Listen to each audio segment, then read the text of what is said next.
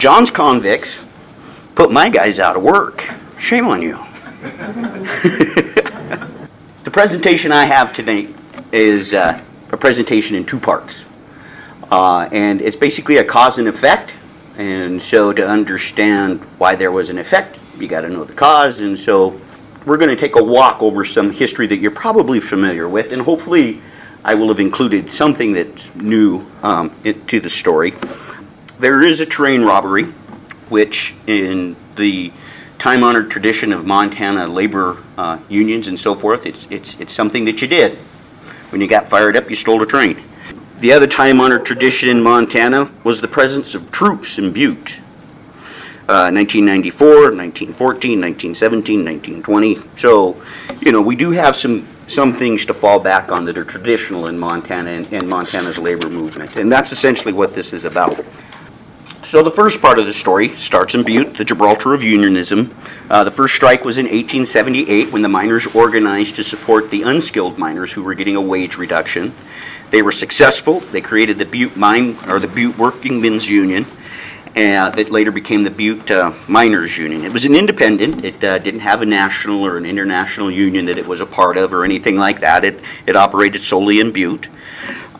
Things would begin to change in the 1890s, however, for that. 1893, you have the panic. You have Coxey's Army, which is the working men trooping to Washington, D.C. to protest the conditions and the lack of jobs in the United States and to promote government infrastructure building to put men to work and so they can earn wages. There was a Montana contingent of that as well. It was called Hogan's Army, and they started off by stealing a train in Butte and heading east. They got as far as Forsyth, and the federal troops stepped in and arrested them and dispersed them. The interesting thing is they sent them to Helena. Some of them stood trial. They got done. What are we going to do with all these workers that don't have jobs or anything like that? I know. We'll send them to Fort Benton. So they sent them to Fort Benton with enough construction material to build rafts to float down the Missouri River to Washington, D.C. Word is at least one raft made it to St. Louis, but whether or not they made it all the way to D.C. is uncertain. Maybe one of our Fort Benton historians can fill us in on that. So you had that. You had the Coeur d'Alene mining district strike in 1894 would have a big impact on the West and the mining culture in the West. Because the mine owners were able to go through and systematically pick off these small local unions because they didn't support one another. They supported the union within their community and within the mine that they worked.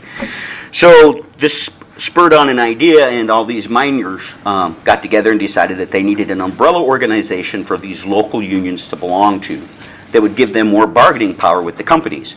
And so they established the Western Federation of Miners in Butte in 1894. The interesting thing about this is the Butte Miners Union became Local 1 of that federation. And the first two presidents of the Western Federation of Miners were men from Butte, miners from Butte. And they were so radical and so volatile that the organization almost tore itself apart. So in their third annual meeting, they passed a rule that they couldn't elect anybody from Butte as president anymore. So that ended Butte's domination of the Western Federation of Miners, at least in its leadership, which they would get a tad bit of revenge on later on. In 1906, you have the Amalgamated Copper Company taking over for the Anaconda Company. The Copper King War is over. Amalgamated is being led by John D. Ryan and Cornelius Con Kelly. These individuals no longer felt like they needed to court labor, the workers. Previously, when Clark and Heinze and Daly were scrapping with one another, it was important to have the workers on your side and the workers' union on your side. So there was a lot of support for the unions. There was a lot of support for the workers. Wages were fairly high in Butte compared to other mining communities in the West. They were seeing the passage of some really progressive legislation in terms of 8-hour days for mine workers and smelter workers and things like that. So it was kind of the high point for early unionism in Butte. That ended with Amalgamated, and in 1912, the company introduced the rustling card system. Now, essentially, the rustling card was something that you had to have signed off by the foreman, the mine foreman, saying that you were a good worker and you weren't a radical and it was okay for you to work on the hill. If you didn't have a rustling card, you didn't work. This was something that the Butte Miners Union didn't fight. The leadership didn't. The rank and file members were extremely upset about this rustling card system, but the leadership of the union were okay with it. So it created a rift within the miners' union between the progressives and the conservatives, and set into motion the events that we're about to talk about. So by 1914, as I said, there's a pretty good divide between the membership and the leadership of the union. And during the Miners' Day Parade on June 13th, 1914, the majority of the Butte miners boycotted the parade. A few of the conservatives participated in it, and they were doing their parade like they typically do. Lots of heckling going on in the streets, and the next thing you know, the progressives attacked the Miners' Day Union Parade and broke it up. And that was so much fun that they decided that they were going to go to their union hall and break into it and steal the union records. So they did that, and had a good time breaking up the union hall and stealing the union records and destroying them. Governor Stewart, who was head of Montana at that time, traveled to Butte the following day to see how volatile the situation was and whether or not there was going to be a need for troops in Butte. By then it seemed fairly peaceful, so he thought the situation would be okay. It would cool down naturally and they would be able to move forward with whatever situation unfolded after that. The miners were pretty upset with the old guard of the union, so they voted to establish a new union, the Butte Mine Workers Union. And with an overwhelming vote, they endorsed that, 6,348 for, 243 against. A gentleman by the name of Michael Mucky McDonald was elected president, and it didn't claim any affiliation with the AFL, the American Federation of Labor, or the Industrial Workers of the World. They wanted to be independent of those two organizations, and they wanted to focus on issues that the old miners' union did not. The old miners' union was basically interested in maintaining the wage scale for the workers. The new union wanted to concentrate on the wage scale, but they also wanted to concentrate on safety issues within the mines themselves and benefits for the miners that were working there and who were getting injured on a daily basis in some instances. So they wanted to expand the work that the union was doing on behalf of the workers. The conservative elements within the Butte Miners Union claimed that this new union was being controlled by outside forces that had little or no experience in the mines, and that, of course, the primary culprit for this was the Industrial Workers of the World. Charles Moyer, who was president of the Western Federation of Miners at the time, agreed with the company press that this was the main issue. So he traveled to Butte in order to attempt to get his number one local back in line. On June 23rd, he called a meeting at the Union Hall, and during that meeting, there were more people outside than there were inside. But interesting enough, the gunfight broke out on the inside of the building. So back in the day, it wasn't uncommon for union workers to show up at their union meeting packing a heater. And so somebody pulled a gun. There was gunfire within the confines of the Union Hall. People scattered. Moyer slipped out of the back. And some intrepid individuals decided that this was a good time to carry it just one step further. So they went over to the West Stewart mine, borrowed some dynamite, and spent the next several hours blowing up their Union Hall, which you can only do in Butte. Governor Stewart is getting messages from some of the businesses in that area that the situation is extremely volatile and he needs to seriously consider sending in the troops to cool it down. Stewart's hesitant to do so. He puts the National Guard on alert, then he pulls them off of alert. By the first week in August, the new union had 5,000 members, but they weren't being recognized by the company as the official representatives of the miners. Compounding the situation that was going on in Butte, this is 1914, the war in Europe had just started, and so you would think that there would be this immediate demand for copper. Well, there wasn't. At first, when the war broke out, it flattened the prices of copper, and the company, the Amalgamated Company, was forced to lay off 2,000 miners. So not only do you have a strike situation going on in Butte, but you have 2,000 miners who are out of work as well. And so extremely, extremely volatile. Now, everybody wanted to do their best to maintain the peace, and the new union, the Butte Mine Workers Union, felt that way as well. They actually had a meeting, and from that meeting they crafted an invitation and sent it to Governor Stewart, invited him to come to Butte and talk to them about the issues that they had and what they could do to make sure that Butte stayed peaceful and there was no need for the National Guard to arrive to keep the peace on the streets. And although initially open to this discussion and going over there and speaking to them, Governor Stewart ended up at the last minute canceling his plans to go over and visit. It probably would have helped if he had, but he was also, like I said, getting messages from a number of businesses in the city saying that he needed to do something immediately to combat the lawlessness that was going on there.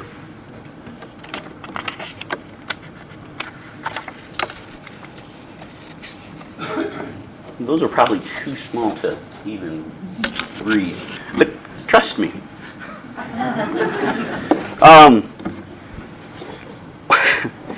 One of these letters was from Charles Sheen, who was a real estate broker in Butte, and he assured the governor that in no time during his 23 years as a resident in the mining city had he ever felt strongly for the need to have assistance from troops as he did at this point.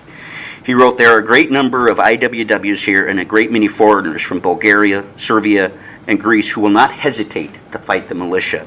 So in his opinion, the best thing that he could have done was to actually send federal troops, regular troops, as opposed to militia, because they would be able to hold the line against the strikers better than the local National Guard. Mayor Duncan, who we heard Jeff Johnson speak about during lunch, was the mayor at this time. He's a socialist, so he was typically on the side of the unions.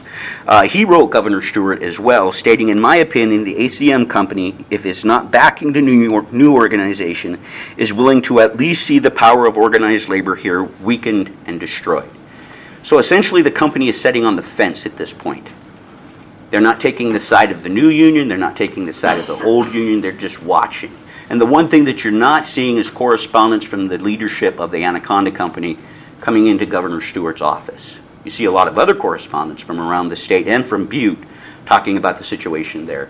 But you don't see anything written down on paper from the company saying, hey, we have a problem here. They're strangely quiet. On August 30, persons of unknown description dynamited an employment shack outside the ACM's Parrot mine. The employment shack is where you picked up your rustling card in order to be able to go to work. That evening, Governor Stewart decided that, that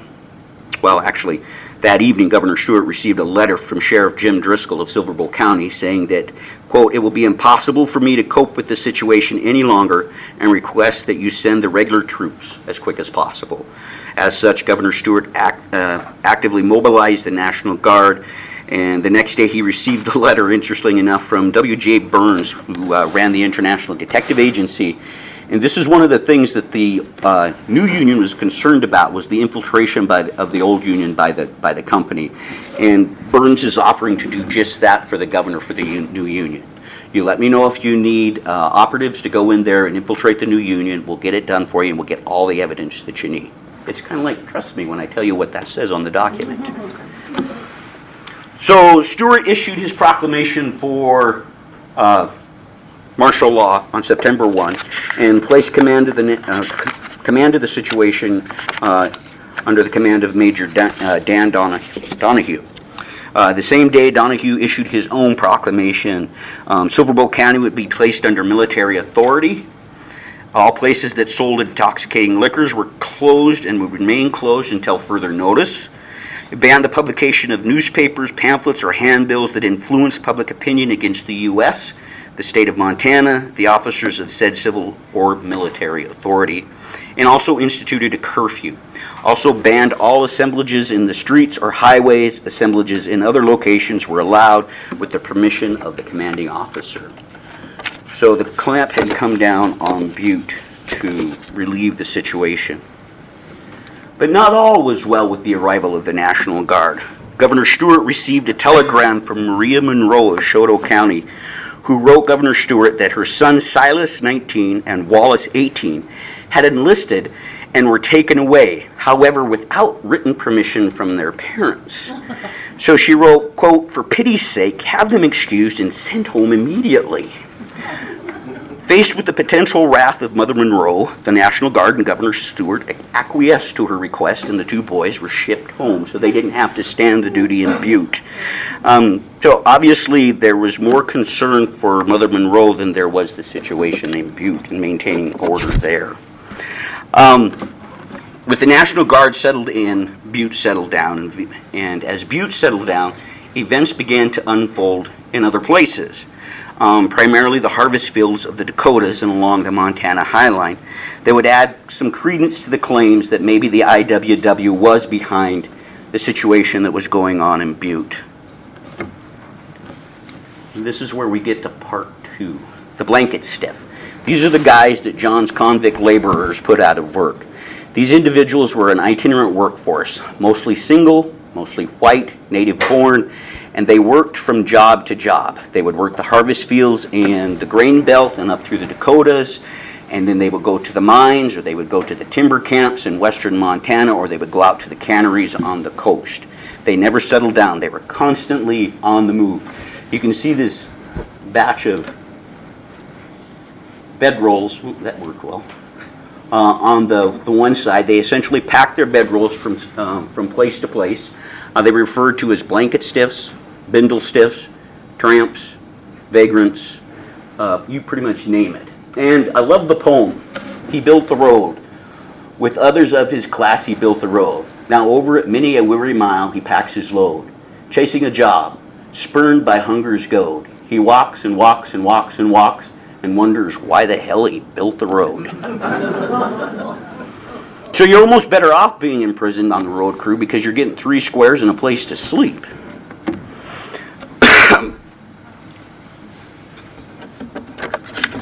The IWW had had some success organizing some of these individuals into small locals. What they had decided was that there was going to be a need for an umbrella organization to take them all in at some point. However, before that could occur, a group of them in the Dakotas decided that they needed to do something to show solidarity to their fellow union workers in Butte, Montana. So they stole a train. And they cut across the Dakotas and into the High Line of Montana, and their goal was to ride the train to Butte, or they were going to march shoulder to shoulder with the Butte miners and show the bosses exactly who was the boss in the situation. This scared the hell out of everybody. The press along the High Line began informing the public of this perceived invasion of IWW malcontents along the High Line of Montana. Newspaper accounts differed on the exact numbers, but they would state anywhere from 100 to 1,500 invading IWWs were headed to the mining city on a stolen train. The Great Falls Tribune ran the headline, "Hordes of IWW headed this way, 4 men killed," although information remained spotty. The newspaper article claimed that this army of IWW had stopped in North Dakota committing robberies and destroying threshing machines, as well as stealing guns and ammunition along the way. The news accounts from the Glasgow Courier reported that these Dakota harvest hands terrorized citizens in towns of western Dakota and eastern Montana. So you can see the press really ratcheting up the tension of this situation as it unfolded. On October 3rd, 1914, the train arrived in Culbertson, Montana, where it was met, according to the newspaper, by the entire male population armed to the teeth and lining both sides of the railroad tracks. And they simply said, "Keep going." And so the train continued west. They met the same treatment at Poplar. However, 8 miles up the line, the train stopped at Little Chelsea, Montana, where 4 gunmen tried to break into a tool shed that was belonged to the Great Northern Railway. As I said, this is a union meeting, or I shouldn't say a union meeting, but a union gathering of sorts, and somebody always brings a gun to a union meeting of sorts at this time. And a gunfight broke out as several of the IWW leaders on the train tried to halt the robbery. A railroad civil engineer named Arthur J. Giant Valley of St. Paul, Minnesota, was killed when he stepped from the mess tent, along with one gunman and one member of the IWW. The interesting thing about this is that how the hell are you going to arrest this many people? So word went out to Glasgow that they needed to have every pair of handcuffs they had in their possession that wasn't being used, and to please ship them to Chelsea. At the same time, the sheriff of Sheridan County came through the area, and he's looking for deputies. So in Poplar, when they pushed the train through that, they were having the Indian Fair there. And according to the paper, there were all these folks dressed in their full garb and so forth for the Indian Fair. The sheriff shows up and deputizes a whole bunch of them, and they ride to Chelsea to arrest these IWW.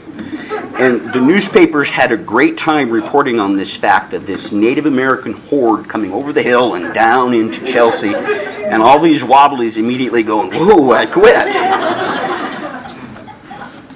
So they ended up arresting about 14 people. They didn't know exactly who had committed the murders or who had started the shooting. They kept 14. There were about 100 individuals on the train, so it wasn't an army of 1,500 by any means. The majority of them weren't even members of the Industrial Workers of the World. They weren't card-carrying members of the IWW. But the situation had become extremely tense. The Great Falls Tribune reported that on October 6th, the residents of Glasgow woke up to see the effigy of an IWW swinging from a telegraph pole in a prominent thoroughfare and surmounted by a real skull of ghastly appearance. So the message was pretty clear. The IWW needed to clear out. And this is how we end up with Invasion Interruptus. How are you going to get rid of all of these stranded IWW? Only a portion of them were arrested and taken to Plentywood to try to sort out the situation there with the gunfight. So what do you do with the rest of them? Well, while they're trying to figure that out, the rest of Montana is trying to figure out what they're going to do with all these hordes of IWW that are headed their way. The Butte Miner proudly boasted that any of those IWWs that made it to the mining city weren't going to be put in the local jail. They were going to be put in the closest deserted mine shaft where they could just cool their heels until they decided to let them out.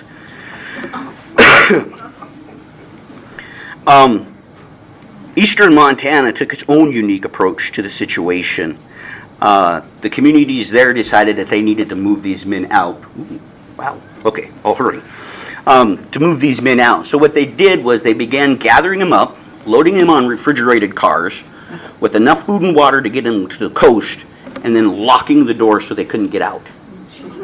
And the train would head for the coast. And that's how they dispersed this group of unwanted IWWs.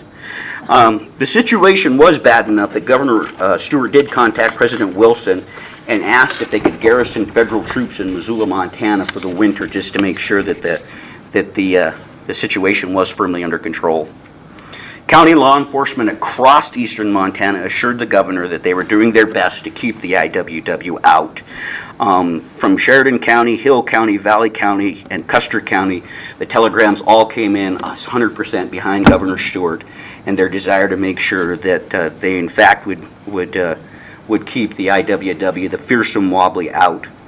Governor Stewart lifted the martial law in Butte on November 12, 1914. Things had become peaceful enough that the troops could leave. As a result of the events in Butte and the warfare between the Butte Mine Workers Union, the Butte Miners Union, the Western Federation of Miners, and the Industrial Workers of the World, the Anaconda Company was able to break the closed shop that had been in existence in Butte since essentially 1878. So there would be no more union representation in Butte for the miners. And in large part because that's what happens when you blow up your own union hall. The aftermath of the situation is pretty interesting. The Rogues Gallery here. President King Mucky MacDonald, as he was called, was sentenced to 3 years in prison and released in 1916. He left the state, and the newspaper later reported that he was denied naturalization to become a citizen of the state. They were pretty happy about that. Joe Bradley, the individual in the center on the top, was considered the brains of the new union, was sentenced to 5 years, and unfortunately died in prison on August 29, 1916 of cancer. Joe Shannon, which would be your far right, was acquitted and returned to Butte, and he remained an active participant in the labor unrest in Butte and would play a hand in the creation of the Metal Mine Workers Union in 1917 that formed 3 years later. As Jeff mentioned earlier, Mayor Lewis Duncan was removed from office for his inability to maintain order in Butte. For the Harvest Wobblies, Albert Giant Valley's, there was a coroner's inquest in Plantingwood to determine the identity of the persons who were responsible for his murder. Unfortunately, they were unable to do so, and everybody that they had taken into custody was released. So his murder was never solved.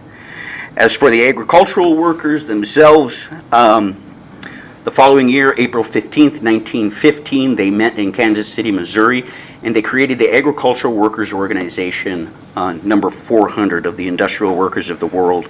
And their goal was to organize the wheat harvest from northern Texas to southern Manitoba into one great big union. Their demands were going to be pretty simple. They wanted freedom from illegal restraint. They wanted a 10-hour day as opposed to what they had now, which they called, yes, they worked an 8-hour day. They worked 8 hours in the morning and 8 hours in the afternoon. They wanted a standard wage of $4 for the harvest season. And hopefully they were looking for free transportation when they took employment in places outside of their present location.